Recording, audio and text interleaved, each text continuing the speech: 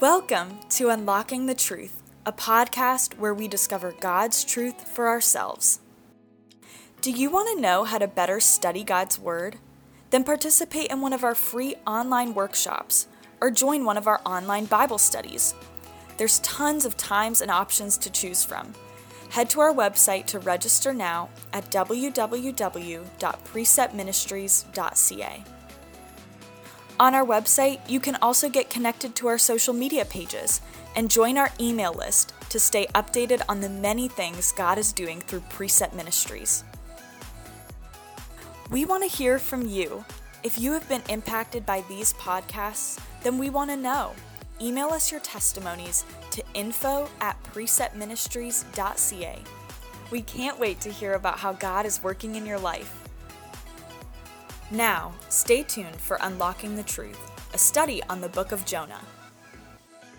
Hello, everyone. It's Mark Sheldrake here again, Unlocking the Truth podcast, a ministry of Precept Ministries in Canada. This week, we're going to be looking at our final episode, chapter 4 of the book of Jonah. Looking forward to what God has for us in this message, and let me tell you, another challenging week in the Word. Before we get started, I want to encourage you with a couple things that are happening in the ministry that you can participate in. The first is our Dig Deeper study program coming up in mid-July. You can check out our website, preceptministries.ca. We have workshops and training for you to participate in that are for those wanting to learn how to study the Bible for themselves. Skills workshops like how to study the New Testament letters, how to study Old Testament history and Old Testament prophecy. We also have some leadership workshops that you can take part in.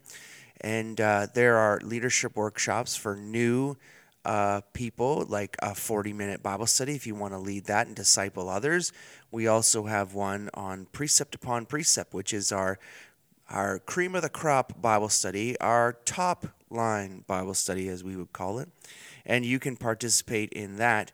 There are some prerequisites before attending that, so I'd encourage you to apply today.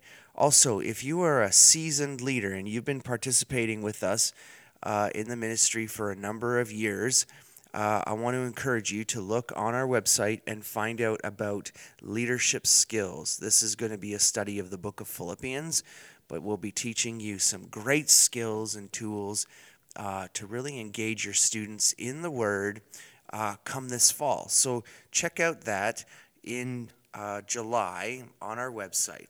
Also, where are we headed in the podcast? I've mentioned this a couple times already, but I thought I would just share a little bit more with you before we get going with it in launching in just a couple of weeks.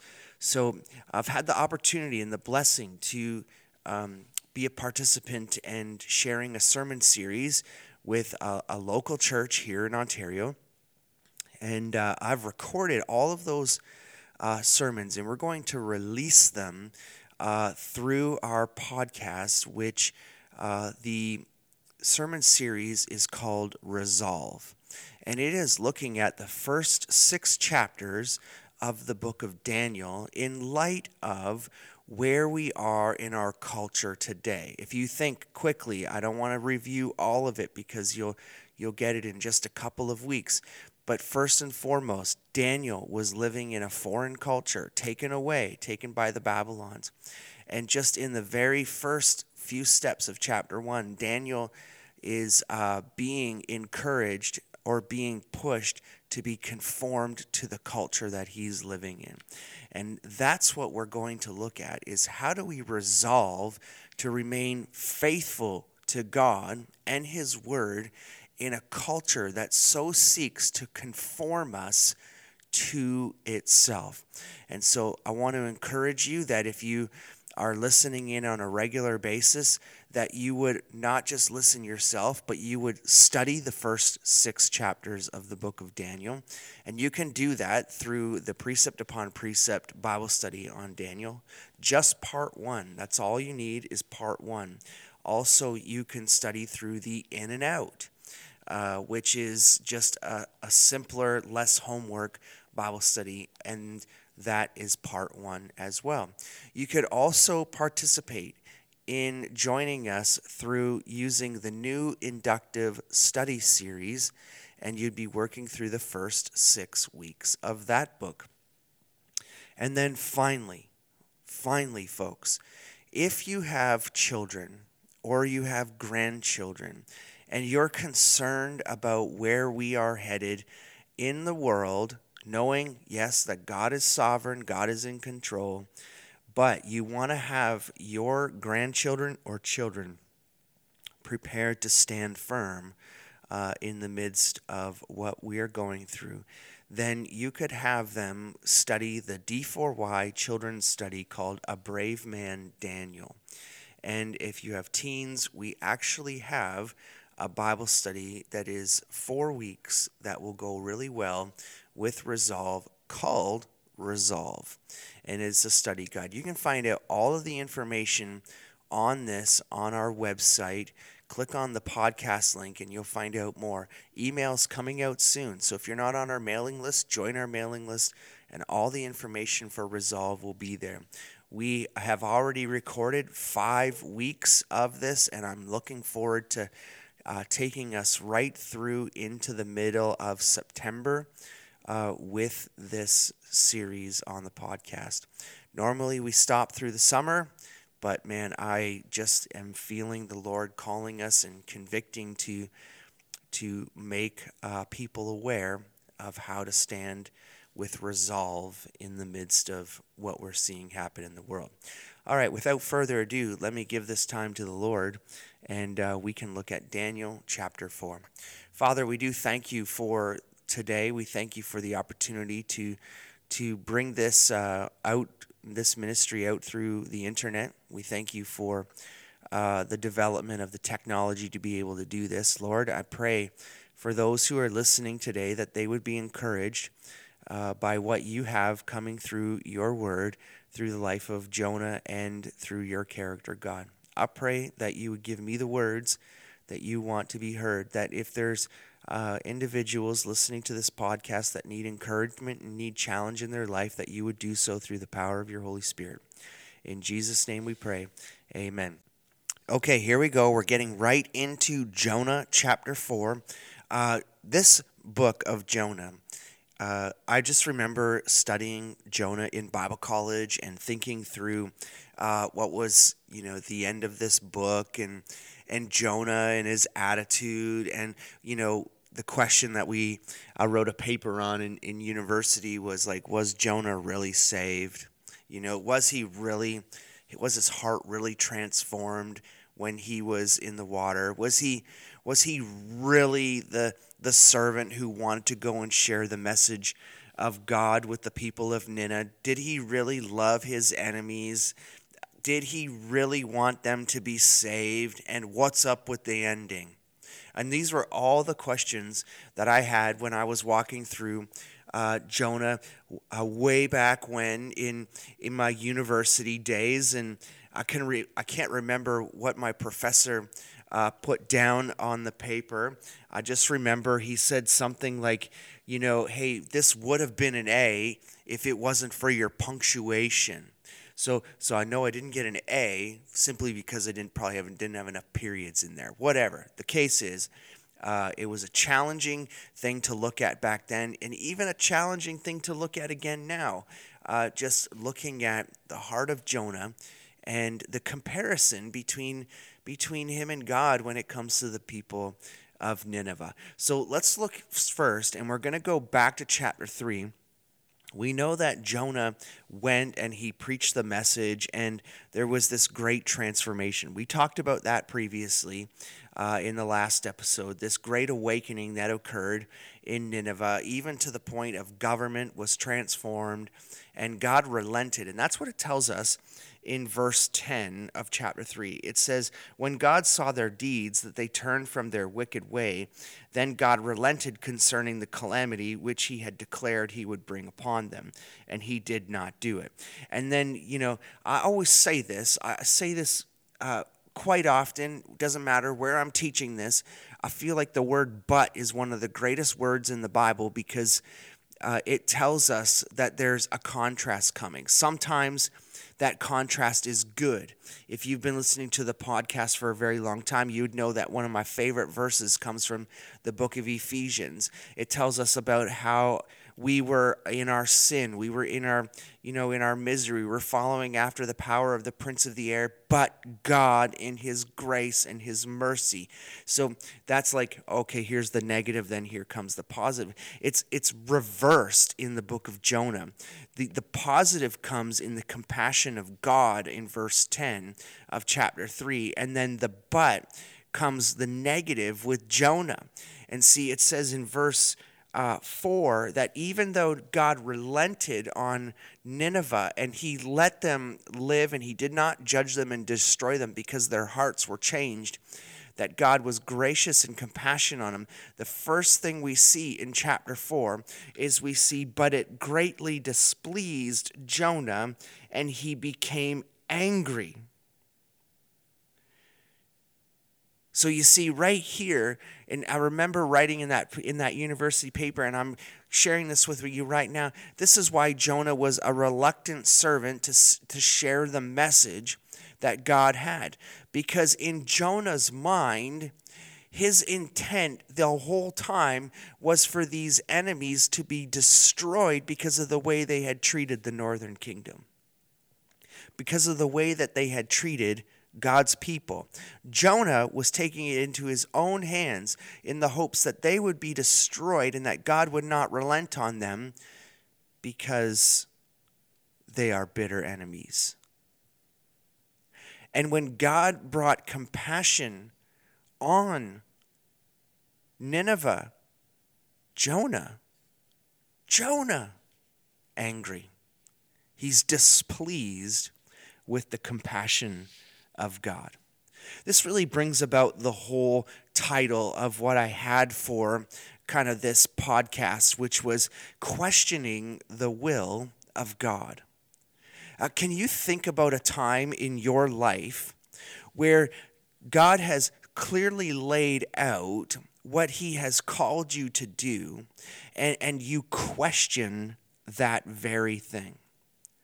You see, when we question the will of God, it's not that we may not recognize that God's fully sovereign. We may know that in our mind, that God is sovereign and control, that God has the best for us, that God wants us to just follow in obedience to him. But when we question him, does it not come down to the matter of trust? Do we trust that God has our best intentions in mind when he calls us to do something and calls us to obedience? I can remember a time when my relationship with the Lord, and I'm not talking about, this dedication and rededication kind of thing that people talk about, but when you really are questioning the word of God. I remember clearly when I was a young man in, around 17 or 18 years old, that God was calling me to ministry. And that when God was calling me to ministry, he said really three things. I very much pictured a vision from God, an audible voice that showed me three things, just like the writing on the wall in the book of Daniel. And let me tell you, I had never studied the book of Daniel and the writing on the wall in chapter 5. I'd never even known about that story. And yet I saw so clearly when God called me into ministry, that I saw so clearly on a board three things. One, that I would lead many. Two, that I would teach many. And then three, that I would write for many.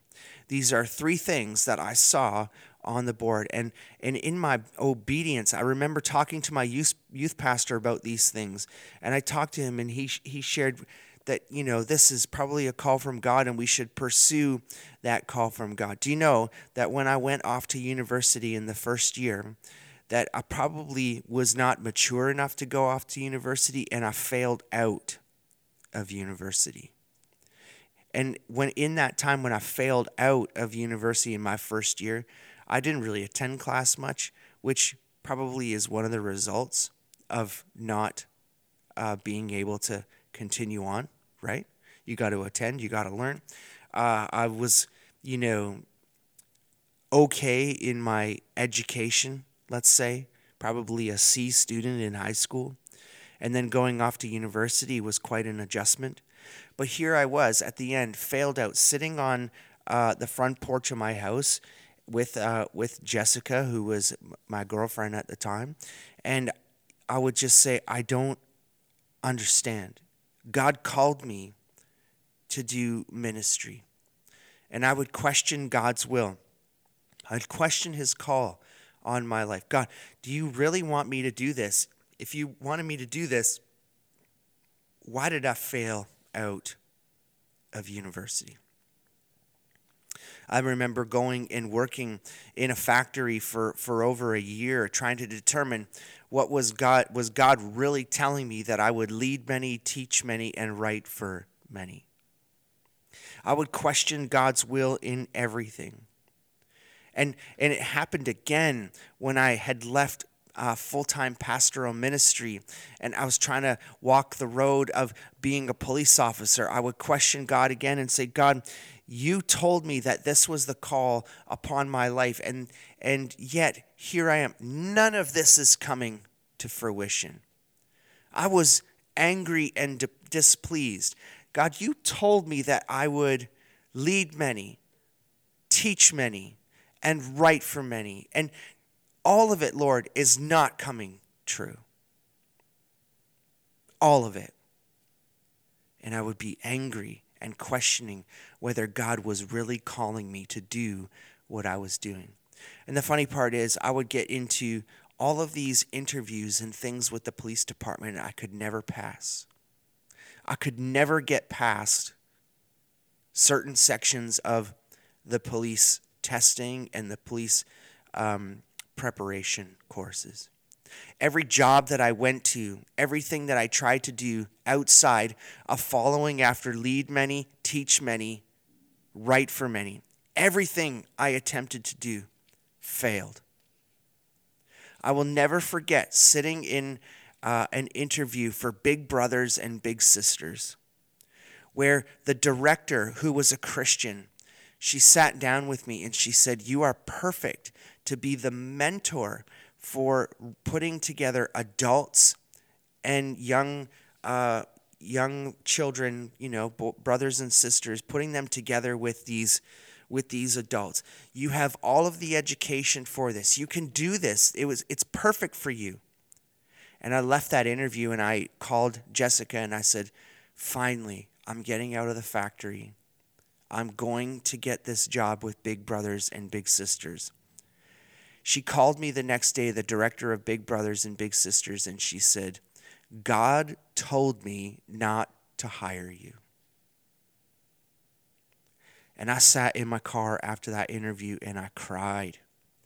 I couldn't believe that I could not be able to get that job. I was so excited to get that job. Let me tell you how God protected me really quickly in that.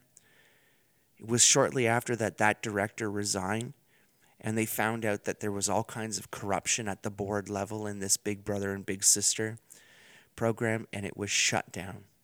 It was shut down in our local town. But this woman was clearly told by God not to hire me. Why? Because God called me to lead many, teach many, and write for many. And here I was outside of the will of God, questioning the will of God until one point of just surrender. And that's when I met the directors of Precept. And they hired me, and they didn't hire me for the role that I'm in now. I did a couple different jobs, and eventually I started to teach and travel around the country.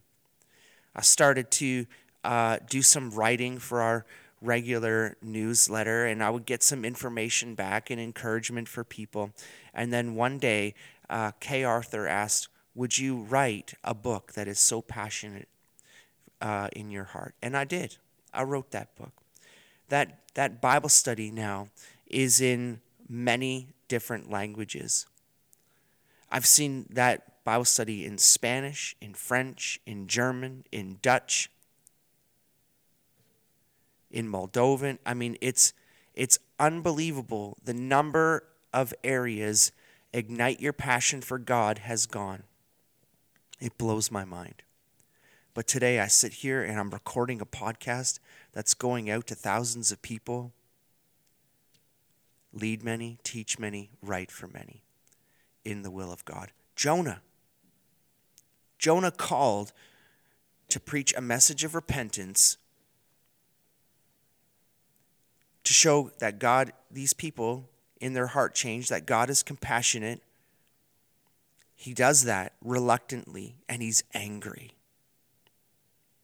I kind of picture Jonah sitting on a hill, looking over Nineveh with a bowl of popcorn, getting ready for the hellfire and brimstone to rain down from heaven on Nineveh. Yes, I did what I was called to do. You see, then he left, waiting for God to just rain judgment down on Nineveh. And it doesn't happen. It doesn't happen. God is gracious and compassionate because of heart transformation, and Jonah is ticked off. In my notes, let me give you verses 2 and 3, and then we'll come back. Okay, so it greatly displeased Jonah, and he became angry. He prayed to the Lord and said, "Please, Lord, was not this what I said while I was in my own country? Therefore, in order to forestall this, I fled to Tarshish, for I knew that you are gracious and compassionate God, slow to anger, and abundant in loving kindness, and one who relents concerning this calamity.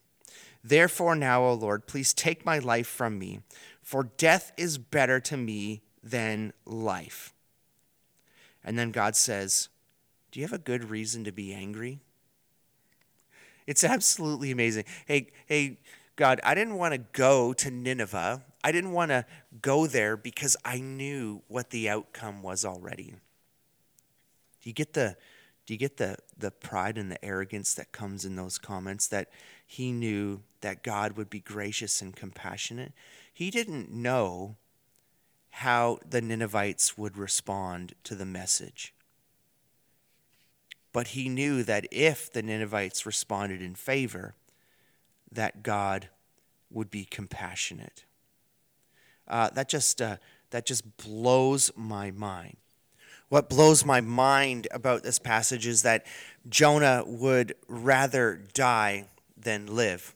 I had to kind of look deeper into this and understanding. In some commentary, people believe that this prayer emulates and sounds a lot like the prayer that Elijah had in Kings and Moses had in Numbers about wishing to die. But the irony of this prayer, this irony of "I would rather die than live," if you think back to Jonah chapter 2, when he was praying that God, my life is ebbing away, I'm losing my life, rescue me. And in here, he is now praying that he would rather die.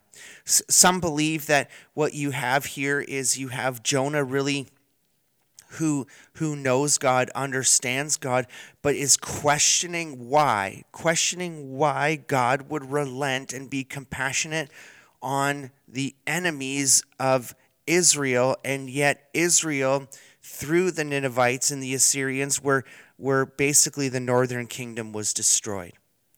So Jonah is wondering and really questioning God's will in all of this. He's questioning, why would you spare the people who have brought so much heartache on the Israelites? Not really fully understanding grace. Listen to what one individual says regarding this. He says, we see bad theology, how it can lead to despair. If the Israelites had not had a knowledge and understanding of God, an understanding that among other things tied together much closely to faith in God and social, political, economic prosperity, they would have been better enabled to cope with the realities of life. What's the commentary saying to us here? The saying is that when we have a better understanding of the sovereignty of God through the study of God's word, we can better respond to the will of God and when things happen in our lives. When our full foundation is on the word of God. This is why it's so important for us to be people who study the Old Testament, because if we really want to get to know God, we've got to study those Old Testament books.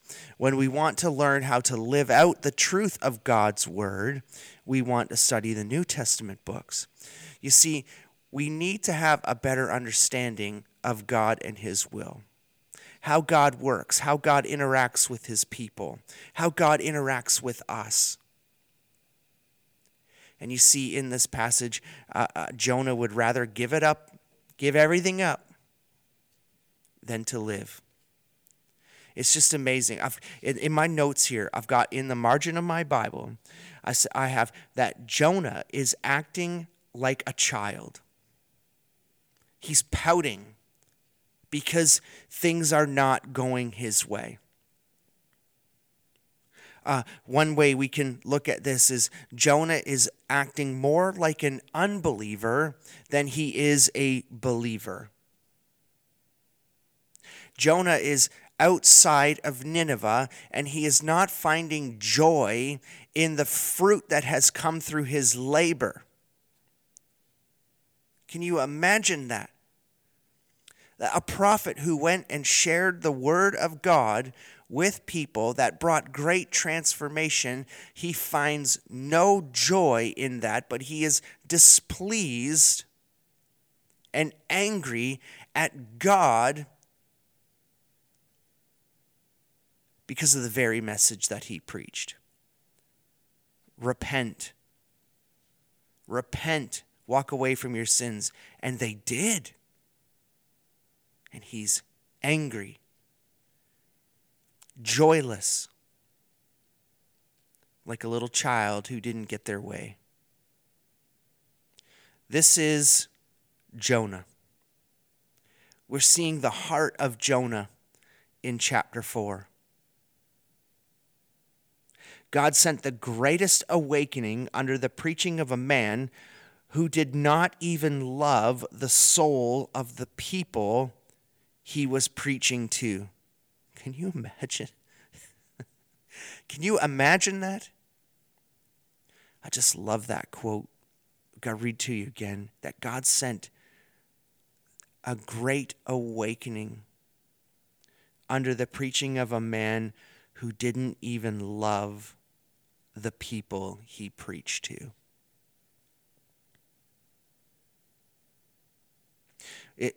We can't help but stop and pause here just for a moment and do some quick comparisons. To compare our Lord and Savior Jesus Christ to Jonah. All right, so how are they comparable? So they're comparable in a couple of ways. First, in Matthew chapter 12, verses 39 to 41, we have where Jesus really is first quoting Jonah. We talked about this in week 1, but let's look and see what we have here. He says, but Jesus answered, verse 39, and said to them, an evil and adulterous generation craves for a sign, and yet no sign will be given to it but the sign of Jonah the prophet. For just as Jonah was in 3 days and 3 nights in the belly of the sea, so will the Son of Man be 3 days and 3 nights in the heart of the sea. The comparison where they are similar is in death, burial, and resurrection. Where Jonah was in the heart of the sea. He was in the belly of the sea monster for 3 days and 3 nights, and then he was vomited up on dry land. Jesus, our Lord and Savior, crucified on the cross. He was buried, and after 3 days, he resurrected from the dead. These are are one thing where they are in comparison. Jesus is greater than Jonah because Jesus is the Son of God. Where Jonah was a prophet of God, Jonah's ministry from Scripture is to Nineveh. But Jesus and his ministry was to the whole world. His outreach for his message goes to the whole world and not one city. You see, Jesus in his sacrifice compared to Jonah, Jesus in his sacrifice, Jesus died to save all from sin.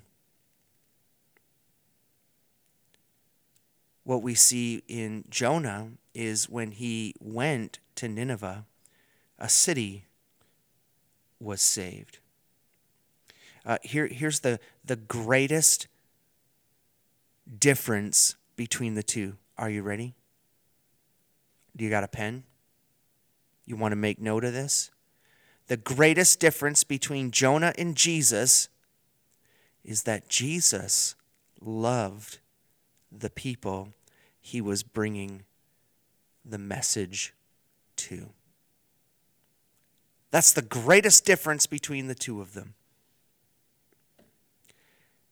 His greater love was for those he was giving the message to when they didn't deserve it. And Jonah didn't love the people he was giving the message to. He wanted to see them destroyed. You see, in all of this, I want to walk you through some scriptures to show you the difference between Jonah and God. And you need to see this and you need to hear this. You need to follow along with this because there is a huge difference between Jonah and God. Before we get to those verses, let me bring you up to verse 8. Jonah went out from the city and sat at the east of it. There he made a shelter for himself and sat under it in the shade until he could see what would happen to the city.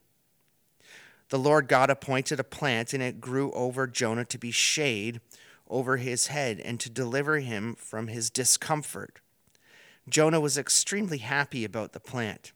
But God appointed a worm when dawn came the next day, and it attacked the plant, and it withered away.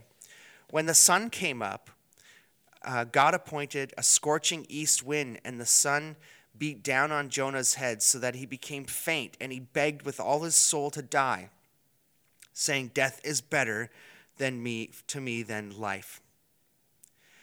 Then verse 9 says, Then God said to Jonah, "Do you have good reason to be angry about the plant?" And he said, "I have good reason to be angry even to death." Verse 10 says, Then the Lord said, "You had compassion on the plant for which you did not work, and which you did not cause to grow, and which came up overnight and perished overnight. Should I not have compassion on Nineveh, the great city in which there are more than 120,000 persons who do not know the difference between the right and the left hand, as well as many animals?" Jonah had greater compassion for a plant he had nothing to do with than he did for the people of Nineveh. When that plant withered up and died, and the sun and the scorching heat took his comfort away, he became angry. Jonah had more compassion for the plant, not according to me, according to God. You love that plant more than you love the people of Nineveh. You getting a picture in the heart of Jonah, questioning the will of God? Listen to these verses. Listen to what God tells us in his word about himself. when it comes to love and compassion for his people, for his creation. Ezekiel chapter 33, verse 11. Say to them, as I live, declares the Lord God, that I take no pleasure in the death of the wicked, but rather that the wicked turn from his way and live. Turn back. Turn back from your evil ways. Why then will you die, O house of Israel? Do you hear it? Do you hear it in God's message through Ezekiel? Turn back. I take no pleasure in the wicked being destroyed.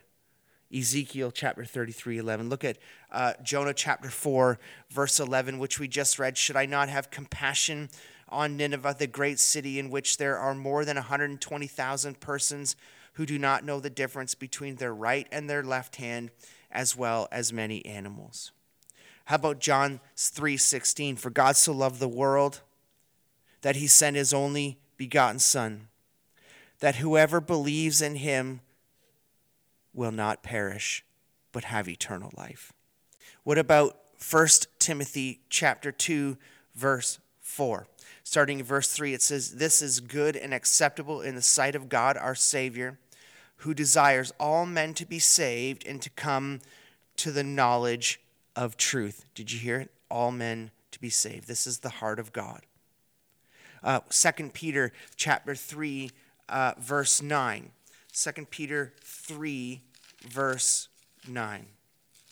In 2 Peter chapter 3, verse 9, it says, the Lord is not slow about his promises, some count slowness, but he's patient toward you, not wishing for any to perish, but for all to come to repentance. You see, are you getting a sense of the heart of God? Do you see what God wants for his people? Well, let me sum it up for you in the simplest of terms.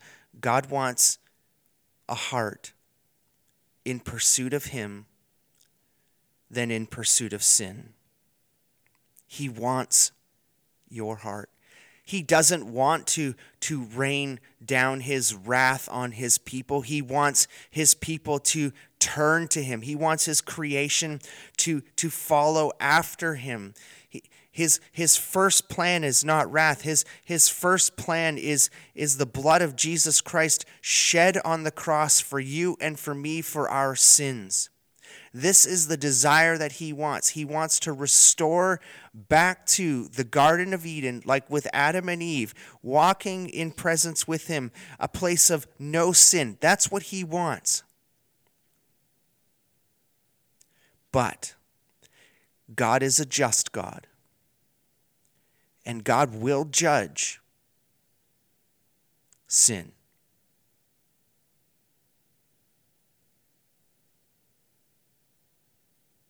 You see, here's one of the greatest things that came out of my study in Jonah chapter 4. God's compassion and his grace on people. Did you know that through this book of Jonah, and we've looked at the sovereignty of God, did you know that everything in creation obeys the word of God, except human beings? Take a study of Scripture for a moment. When Jesus speaks, the waves calm. The storm goes away. When God commands that a sea monster vomit Jonah onto dry land, the sea monster obeys.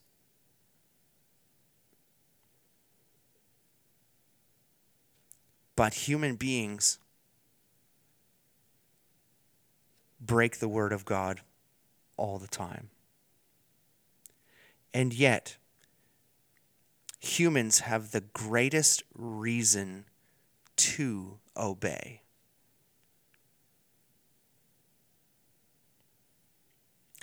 This is what God is showing us in the scriptures here. He's showing us his compassion and his love for his people. He wants them to turn back to him. He wants them to be obedient to his word. And he wants Jonah to have his heart transformed to be that of one of compassion. More compassionate for a plant than he is for 120,000, in which most scholars believe that the 120,000 here refers to children, and it's more like 600,000 people, which we talked about previously.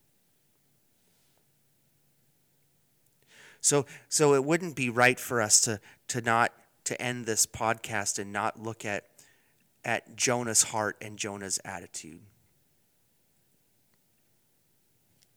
I remember having a conversation with a friend once, and not really saved at this point, not really fully understanding the sovereignty and compassion and grace of God.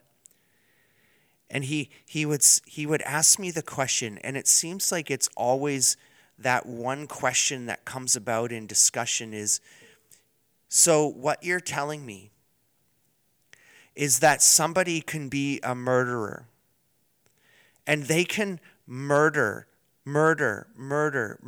up to the day of when they're going to face the death penalty. And just before that needle goes into their arm to take their life, they can repent of their sins and be forgiven. Yes. Yes, that's the way it works. And the response is, how is that fair? How is it that, I'm living a good life, I'm doing great things, I'm nice to people, I love people, but that person can have entrance into the kingdom of God and I can't? Well, the difference is repentance. The difference is being truly repentant and being washed in the blood of Jesus Christ. Does this sound like Jonah? Ugh, I'd rather die than see those people live. And Jonah is angry. But listen to what comes through a number of different cross references about how we as individuals who might be like Jonah need to deal. How we need to deal with that. First, let's look at Matthew chapter 5, verses 43 to 48. This reigns, right? Some of these verses, I brought my friend through these verses because we needed to understand, first and foremost, that God is going to fulfill his will. He is going to accomplish the task.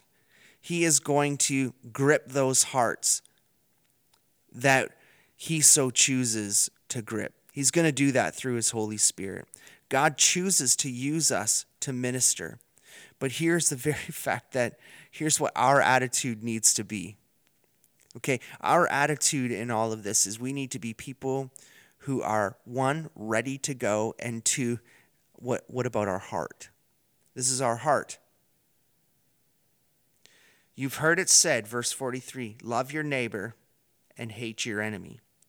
But I say love your enemies and pray for those who persecute you, so that you may be sons of the Father who is in heaven. For he causes his sun to rise on the evil and the good, and sends rain on the righteous and the unrighteous. For if you love those who love you, what reward do you have? Not even the tax collectors do the same. If you greet only your brothers, what more are you doing than others? Do not even the Gentiles do the same? Therefore you are to be perfect as your heavenly Father is perfect. Did you hear it? We're supposed to love our enemies. We're supposed to have compassion like God has compassion.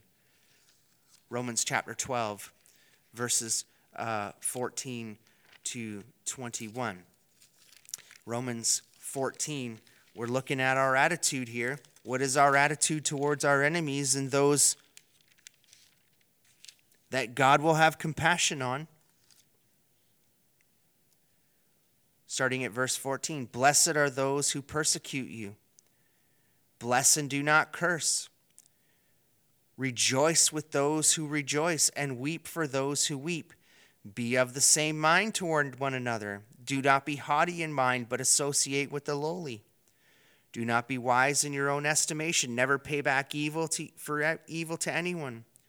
Respect what is right in the sight of all men. If possible, so far as it depends on you, be at peace with all men. Never take your own revenge, beloved, but leave room for the wrath of God, for it is written, vengeance is mine, I will repay, says the Lord. But if your enemy is hungry, feed him. If he's thirsty, give him a drink. For in doing so, you will heap burning coals on his head. Do not overcome evil. Do not be overcome by evil, but overcome evil with good. Love your neighbor. Love your enemy. Have compassion on him. Don't do evil with evil. 1 John chapter 2. Trust me, folks, they get more convicting as we go. 1 John chapter 2, verses 9 to 11. Listen to what John says. The one who says he is in light and yet hates his brother is in darkness until now. The one who loves his brother abides in light, and there is no cause for stumbling in him. But the one who hates his brother is in the darkness and walks in the darkness and does not know where he is going because darkness has blinded him. Okay? Do you see what's happening? When you say you are in the light, when you say you are a follower of Jesus Christ and yet hate your brother, are you really walking in darkness? 1 John chapter 3, verse 10. But this, the children of God and the children of the devil are, by this, the children of God and the children of the devil are obvious. When anyone who does not practice righteousness is not of God, nor the one who does not love his brother. Verse 15, everyone who hates his brother is a murderer. And you know that no murderer has eternal life abiding in him. We know love by this, that he laid down his life for us, and we ought to lay down our lives for the brethren. But whoever has the world's goods and sees his brother in need and closes his heart against him, how does the love of God abide in him? Little children, let us not love with word or with tongue, but in deed and in truth. May our words and our actions match that we love. How about one more? James chapter 5, verses 19 and 20. My brethren, if any among you strays from the truth and one turns back, let him know that he who turns a sinner from error, his ways will save his soul from death with the cover of multitude of sins. What we need to know is that God has compassion on those who are sinners. That God's heart's desire is for us to turn back. That God wishes for none to perish, but for all to come to him. And that God's desire for you and I is to not be like Jonah. That God's desire for us is to love our enemies. To understand that those who are out in the world that currently reject the gospel of Jesus Christ, that they are headed for the destination of wrath, eternal fire.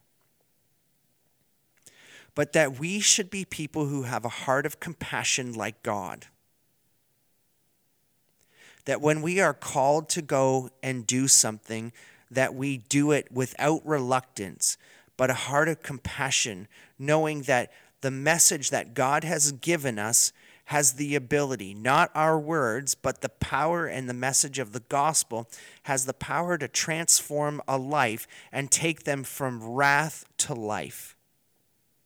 And do we love our neighbors enough to do that? Is God calling you right now to go and do something like share the gospel with a family member, a neighbor, somebody who so desperately needs to hear the truth, but you are reluctant to do that? That you are questioning whether that's the thing that I really should be doing. Because through the book of Jonah, you can see that God just simply wants a heart of obedience. Do what I ask. Follow in my will. And God will accomplish great things. This is the call on our lives. You see, the book of Jonah does not end with any information further about Jonah. Have you ever just kind of sat back and thought to yourself, is there a chapter missing? Is there a chapter missing in the book of Jonah? What happens to Jonah? Well, are you ready? This book is not about Jonah. This book is about God. This is about God's message of repentance and judgment and grace and compassion. This is all about God and his character. Jonah, there are great lessons that come from the life of Jonah in this book, but this book is not all about Jonah. We can relate to Jonah. There's no doubt we can relate to him. God calls you to do something, you run. You run in the opposite direction, and God brings storms into your life to rebuke and correct you and bring you back in line.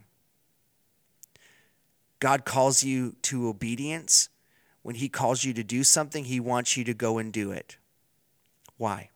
For the purpose of his will. What's his will?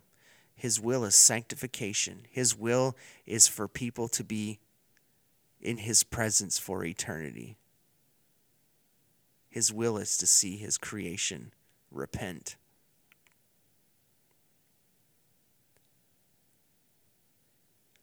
The key word in Jonah chapter 4 is the word compassion.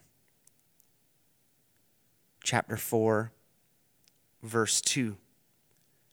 Jonah says, God, I knew that you were gracious and you were compassionate, slow to anger and abundant in loving kindness, and one who relents concerning calamity. Chapter 4, verse 10. You, Jonah, had compassion on a plant which you did not work, and which you did not cause to grow, and which came up overnight and perished. Chapter 4, verse 11. Should I not have compassion on Nineveh, the great city, which there are more than 120,000 persons? The book of Jonah is about the sovereignty of God. That God is in control of all things. That God's desire is for us to be obedient to him. Are you being obedient and following after what God is calling you to do? Is there something that you need to do today that God has been calling you to do that you have not been doing? Don't wait any longer. Get up. Turn the podcast off. and follow what God is calling you to do.